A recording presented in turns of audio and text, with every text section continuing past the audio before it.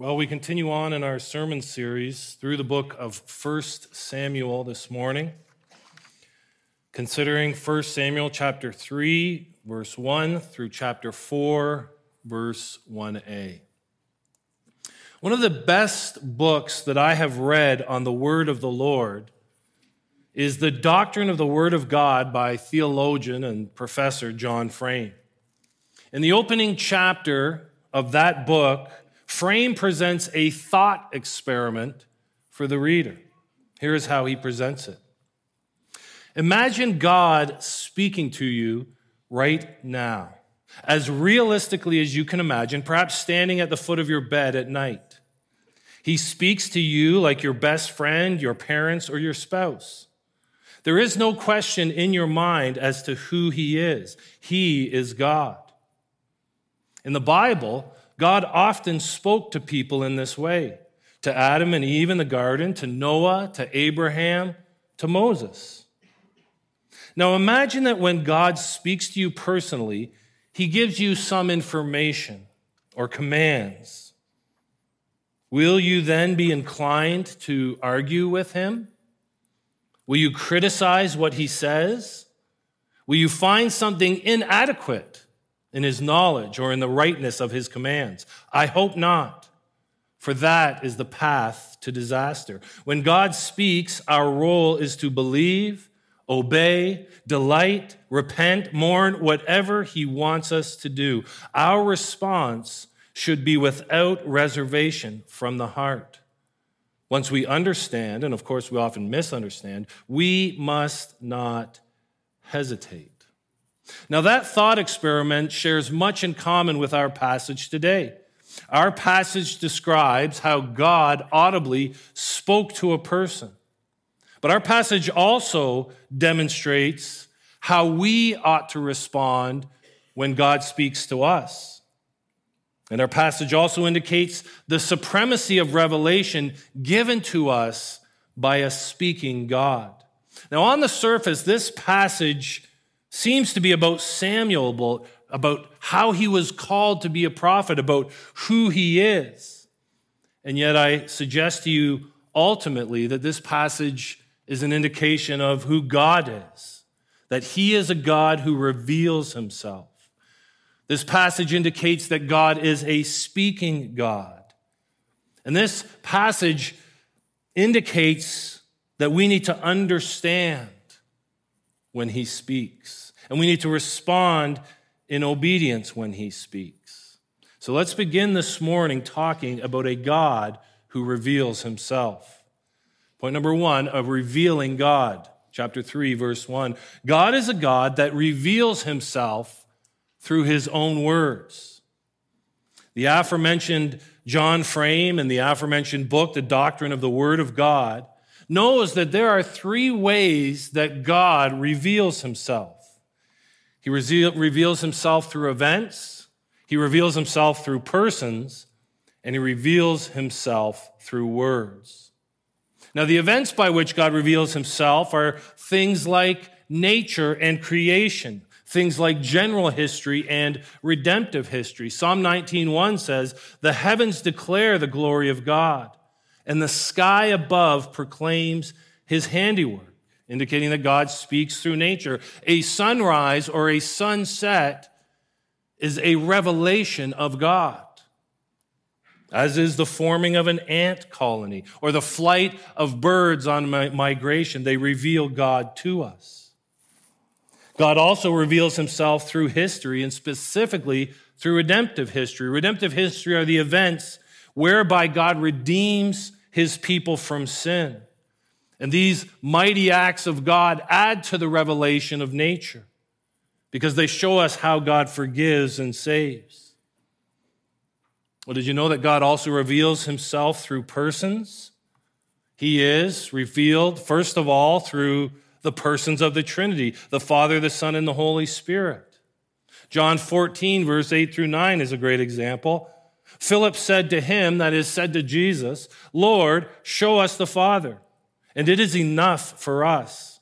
And Jesus said to him, "Have I been with you so long, and you still do not know me, Philip? Whoever has seen me has seen the Father.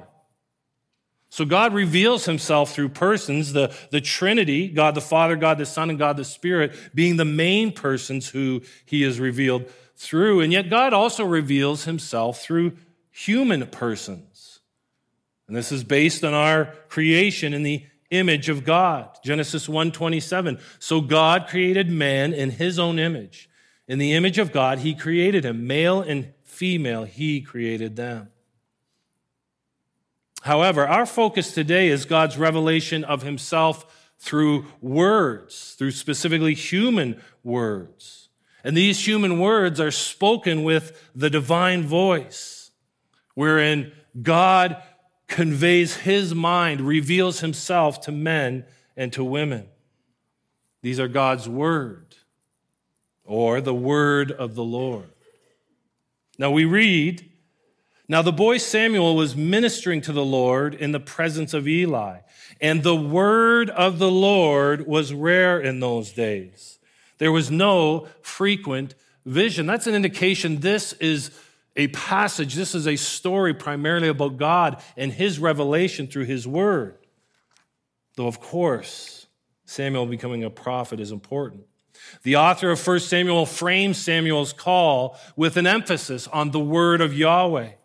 During this time, there was no widespread prophetic ministry of the word of the Lord, and there were not many visions. Now, the word of the Lord and visions, these are parallel phrases, and they speak to God's revelatory engagement with Israel. And we're told it was rare. It seems that from the time of Deborah until the time of this nameless man of God in the second chapter of 1 Samuel, God's people were largely without prophetic revelation. It was rare. There were not many visions. This really makes a lot of sense if we consider the period of time in which this book takes place. Remember, this is the end of the age of Judges. Israel is at one of its lowest points in its history. The people are bankrupt morally. They are far from God. We read in Proverbs 29:18, where there is no prophetic vision, the people cast off restraint. And without the prophetic activity of God, who was bringing the revelation through his words to his people, they cast off restraint. They indulged in sin, and they were languishing. But this drought of prophetic revelation would soon be over. Not to be lost amidst the details of this story is the simple fact that God is a revealing God. God revealing himself to humanity, brothers and sisters, is the bedrock of our faith.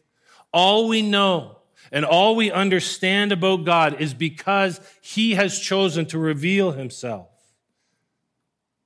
And whether it is through the beauty and the grandeur of the cosmos, or through persons, whoever they be, or through the use of human words, particularly in what we now refer to as Scripture, God is a God who reveals himself to us. That's what God is like, which leads to our next point. He is a God who speaks.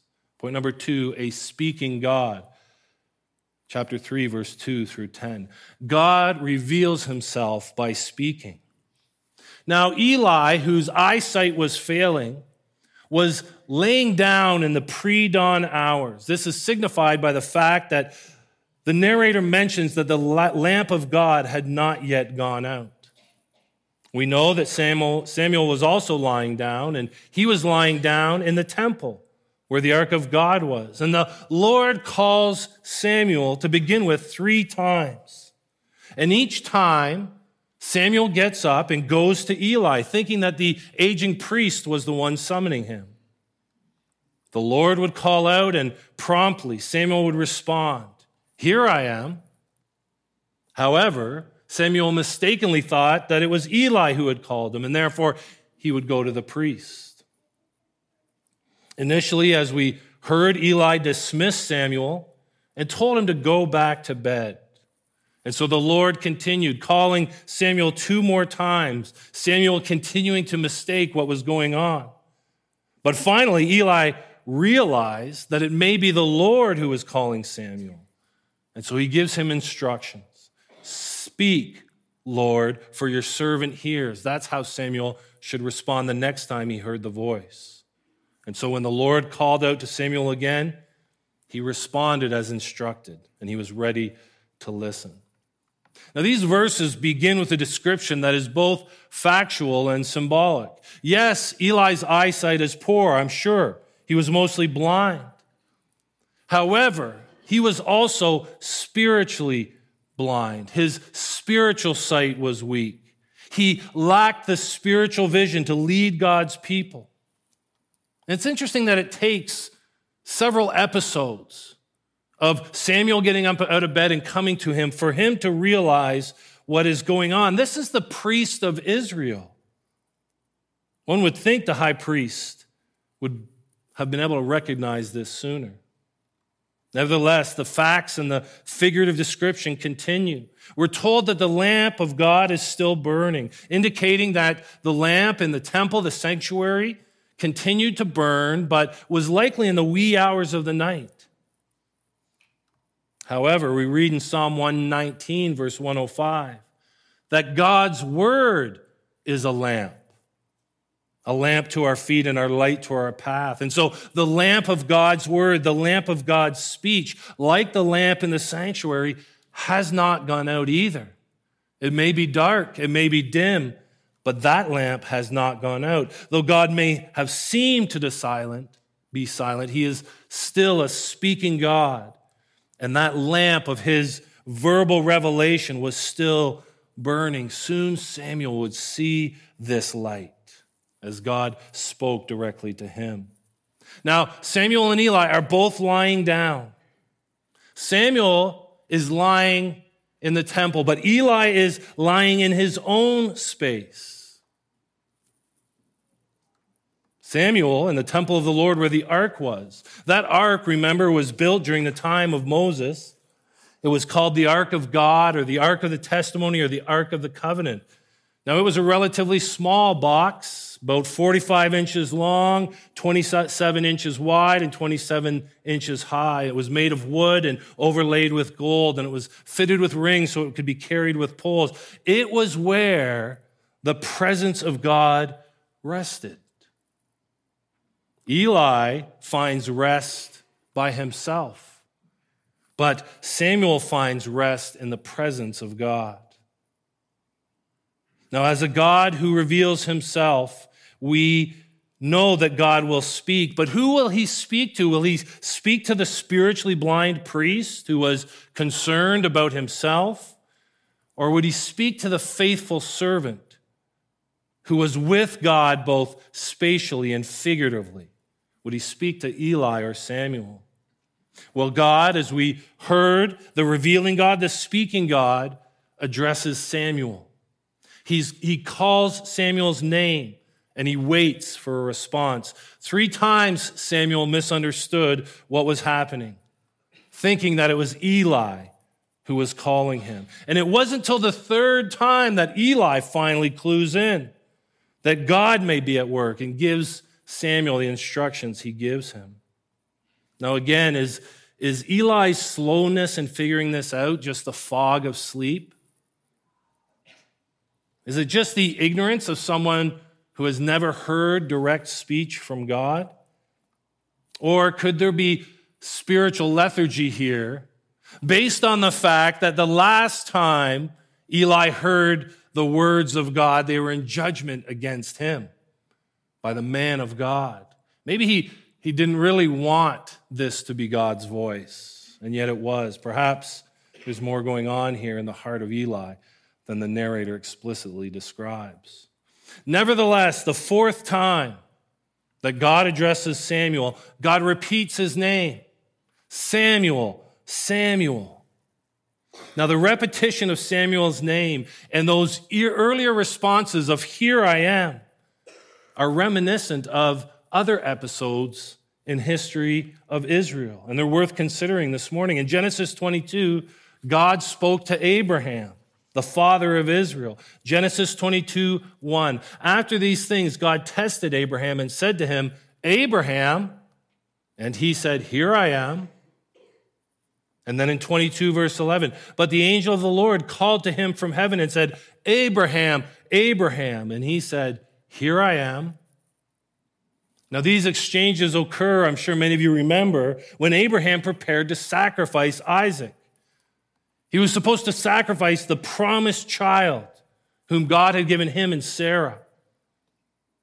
Now God stops Abraham from sacrificing Isaac, and he says, by myself I have sworn, declares the Lord, because you have done this, and you have not withheld your son, your only son, I will surely bless you, and I will surely multiply your offspring as the stars of heaven and as the sand that is on the seashore. And your offspring shall possess the gate of his enemies. And in your offspring shall all the nations of the earth be blessed, because you have obeyed my voice.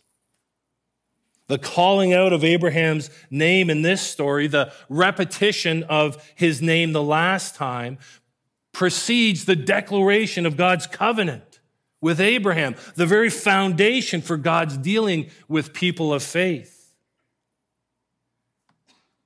Then similarly, in Exodus chapter 3, we read of God speaking to Moses. Exodus 3, verse 1 through 6. Now Moses was keeping the flock of his father-in-law Jethro, the priest of Midian, and he led his flock to the west side of the wilderness and came to Horeb, the mountain of God. And the angel of the Lord appeared to him in a flame of fire out of the midst of a bush. He looked, and behold, the bush was burning, yet it was not consumed. And Moses said, I will turn aside to see this great sight, why the bush is not burned. When the Lord saw that he turned aside to see, God called to him out of the bush, Moses, Moses. And he said, here I am. Then he said, do not come near. Take your sandals off your feet, for the place which you are standing is holy ground. And he said, I am the God of your father, the God of Abraham, the God of Isaac, and the God of Jacob. Again, God's call and the repetition of the name Moses, as well as this response, here I am, precedes a great work of redemption by God. And so we ask ourselves, is the calling of Samuel and the repetition of Samuel's name, Samuel, Samuel, and Samuel's response, here I am, is this an indication that God is about to do a mighty work of salvation for God's people? It seems so. This is a momentous time for Samuel and for Israel. At a time when the word of the Lord was rare, at a time when there was no frequent vision, God comes speaking words to Samuel. And God also reveals himself visibly. Did you catch that in the text? In the fourth calling out of Samuel's name, we are told that God came and stood when he called Samuel. Samuel had heard God 3 times before, and now he sees a vision of God along with the sounds that he's hearing. God is a revealing God. God is a speaking God. Now, the next thing we're going to look at is God being a holy God. But we would do well to pause in this moment and consider an application from these verses. You see, Samuel heard the word of God. He didn't, however, understand it. He heard his name being called, but then responded by going to Eli. And one thing we can take away from this story of Samuel's calling is the importance of understanding God's revelation, understanding the word of the Lord. Now, I think there's reasons for it, but Samuel floundered when God initially spoke. He didn't understand accurately the word of the Lord until Eli instructed him. And brothers and sisters, that calls to us this morning. It calls to us to be those who not only understand God's word, but are also able to teach others. If we return to the book of Hebrews for a moment, we remind ourselves that there is an expectation that all believers, all followers of Christ, all disciples will grow in their understanding of God's word such that they can teach it to others. Do you remember Hebrews chapter 11 or chapter 5, verse 11 and 12? The author of Hebrews says, about this we have much to say, and it is hard to explain since you have become dull of hearing. For though by this time you ought to be teachers, that was the expectation, written to all of them. By this time you ought to be teachers. You need someone to teach you again the basic principles of the oracles of God. The Apostle Paul indicates to the Colossians that they should be able to teach and admonish one another in all wisdom. And that's a function of the word of Christ dwelling richly in them. You see it in Colossians 3:16.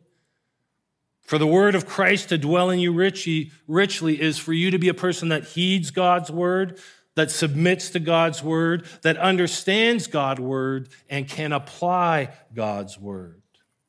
Again, from the Apostle Paul, we read in Titus chapter 2 that even as the main leader of a church should understand God's word and be able to teach it soundly, so should the congregants.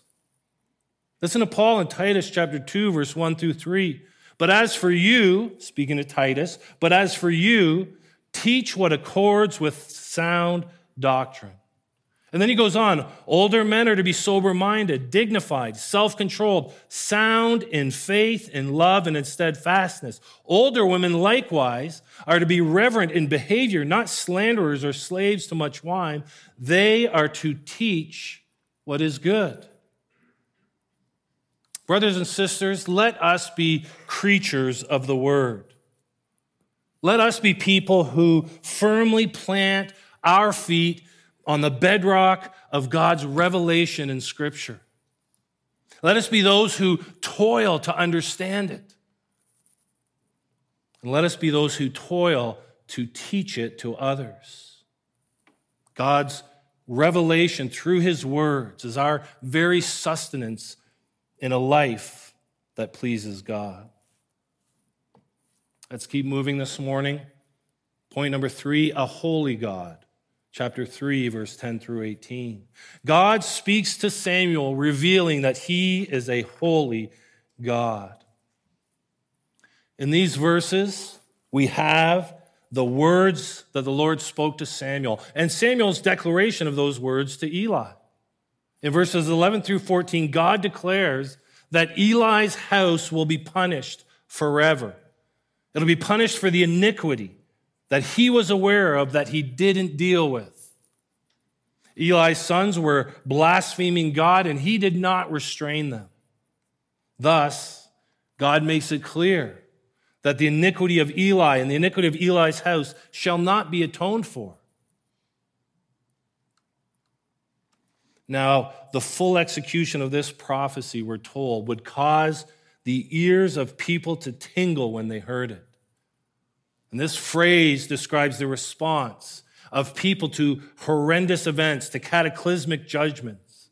We see it in Jeremiah 19. In Jeremiah 19, God prophesies a judgment against the kings of Judah and against Jerusalem, whereby the area would be called the Valley of Slaughter.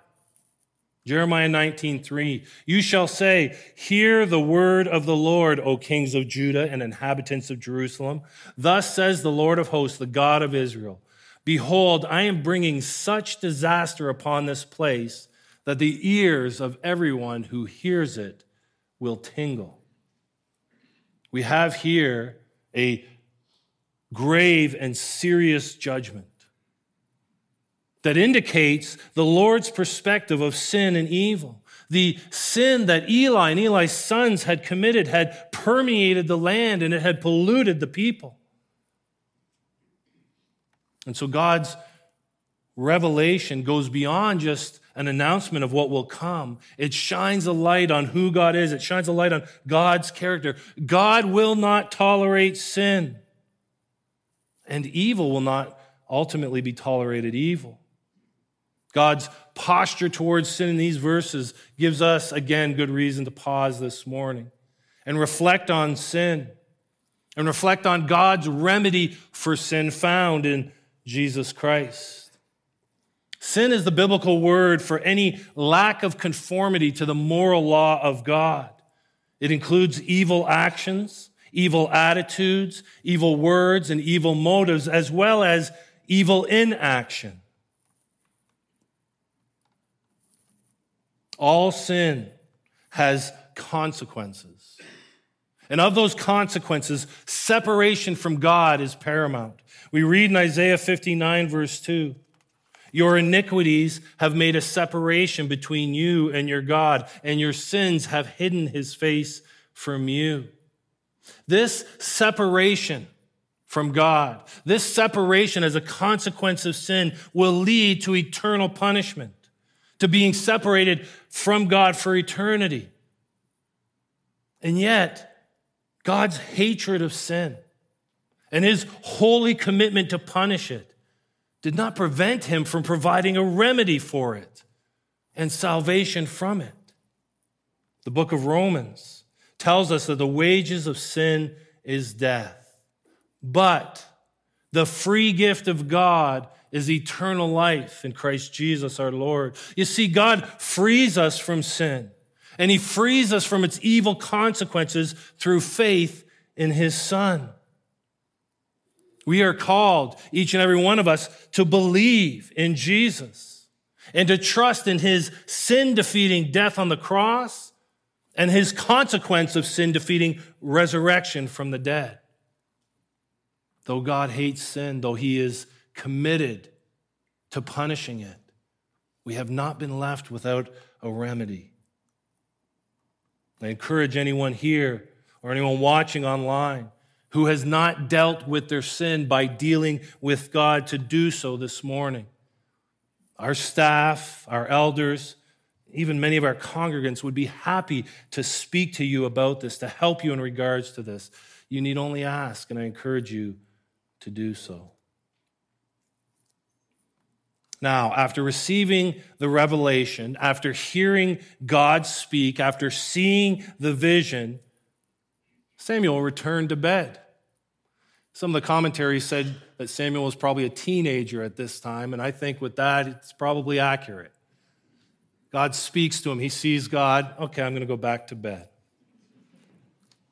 But in the morning, Samuel dutifully returns to his service. And we're told that he opens the doors of the house of the Lord. And this detail surely is another instance of a fact being pregnant with figurative truth and symbolism.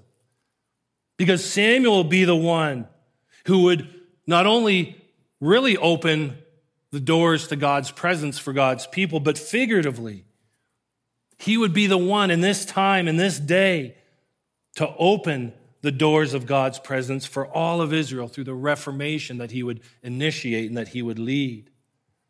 Now, that being said, Samuel was fearful of telling Eli what he had experienced and what he had heard. And yet Eli insisted on receiving a report. Samuel, at his young age, with minimal experience, behaved exactly as a prophet should behave. He received God's word with expectancy and seriousness, and then he disclosed that revelation fully and faithfully.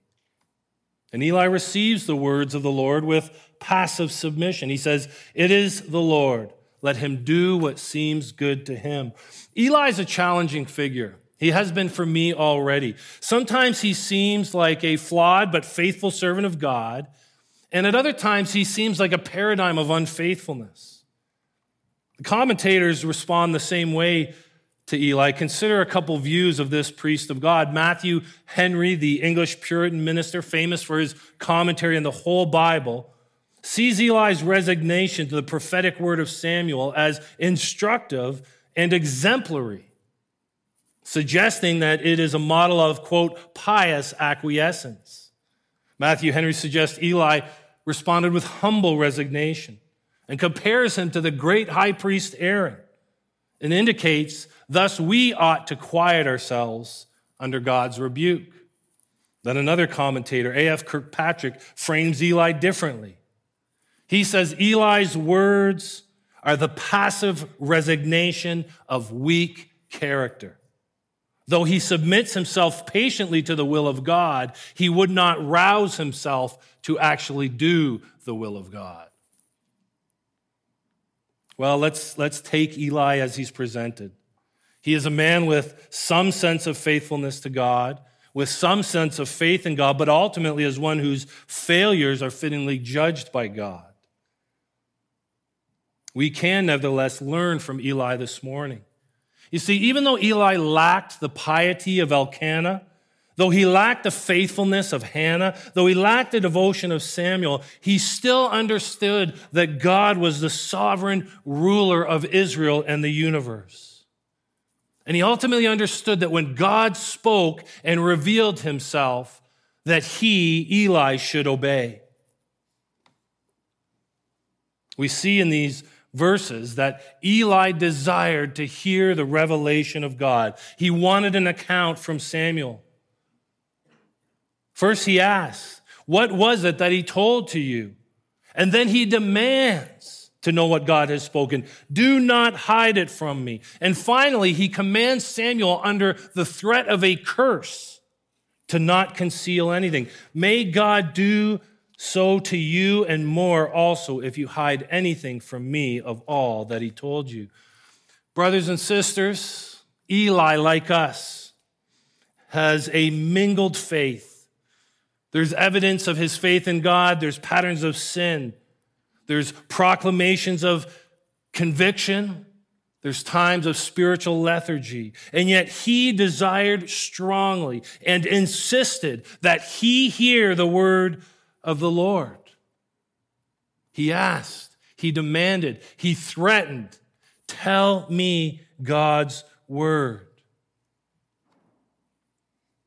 Let's allow ourselves to be challenged to desire God's revelation as least as much as the priest Eli. Let us pray, God, do a work in us by your Spirit, such that we must hear God's word. We must receive the word of the Lord. Let's learn from Eli. Now, finally, this morning, the word of the Lord coming to Samuel and then being proclaimed by Samuel leads to the establishing of Samuel as a prophet of God in Israel. Last point, an established prophet. Chapter 3, 19 through 4, 1a. God establishes Samuel as a prophet, ensuring that his word continues to go forth in Israel. We've seen early on in this book of 1 Samuel that God is clearly at work in the life of Samuel. God was working when Samuel was conceived, 1 Samuel 1:20. And in due time, Hannah conceived and bore a son, and she called his name Samuel, for she said, I have asked for him from the Lord. Samuel's conception was a work of God. And then we read that the Lord continues to work in Samuel as he grew, 1 Samuel 2:26. Now the boy Samuel continued to grow both in stature and in favor with the Lord and also with men. And in our verses today, that we see that Samuel is established as a prophet. He's established by the Lord, who ensures that his prophecies are effective and that his influence is extensive. Their effectiveness is described by saying, the Lord was with him, and let none of his words fall to the ground. He would be a prophet who would be effective. We also read that all from Dan to Bathsheba knew that Samuel was established as a prophet of the Lord. This is indicating the extensiveness of his influence. Beersheba was the southernmost area in Israel. Dan, the northernmost. They're saying in all of Israel, he was recognized as a prophet. He would have this extensive influence. So God takes Samuel and establishes him as a national prophet. He is the first national prophet really since the time of Moses. And that's an important fact in this story, and I think we often think this is the primary issue. This is the calling of Samuel. This is the establishing of Samuel as a prophet in Israel, and certainly it is important, and certainly it is about that, but I think there is a more crucial issue. There's an idea of even greater importance, and that's what this story teaches about God's word. we see in these concluding verses of our passage that God's word is powerful. The sinfulness and the unfaithfulness of a nation could not thwart the word of God. He would establish a prophet, even coming out of the time out of the judges. He would use that as an initiation to do a mighty work of salvation in his people. Isaiah 55, verse 10 and 11 says, "For as the rain and the snow come down from heaven and do not return there, but water the earth, making it bring forth and sprout, giving seed to the sower and bread to the eater, so shall my word be that goes out from my mouth. It shall not return to me empty, but it shall accomplish that which I purpose and shall succeed in the thing for which I sent it." Brothers and sisters, let's rejoice in the fact this morning that God's word is precisely that. It is the supernatural speech of the sovereign of the universe. And his word is powerful. It's powerfully effective. It will not return empty. And it accomplishes the purposes of God. It succeeds in every way that God intends it to. Sin cannot stop the word of the Lord. Evil cannot thwart God's desire to reveal himself to his people. God's word is powerful. It accomplishes what God wills it to accomplish. And we see in this story of the calling of Samuel that God is a God who reveals himself to us. And we understand that God's word is the foundation of his revelation. And therefore, we ought to endeavor to understand it. We ought to endeavor to obey it. And we ought to endeavor to teach it. And I pray that it may be so. Let's pray. Gracious Heavenly Father, we thank you for this story of the establishing of Samuel as a prophet in Israel and all that would follow this wonderful event in history.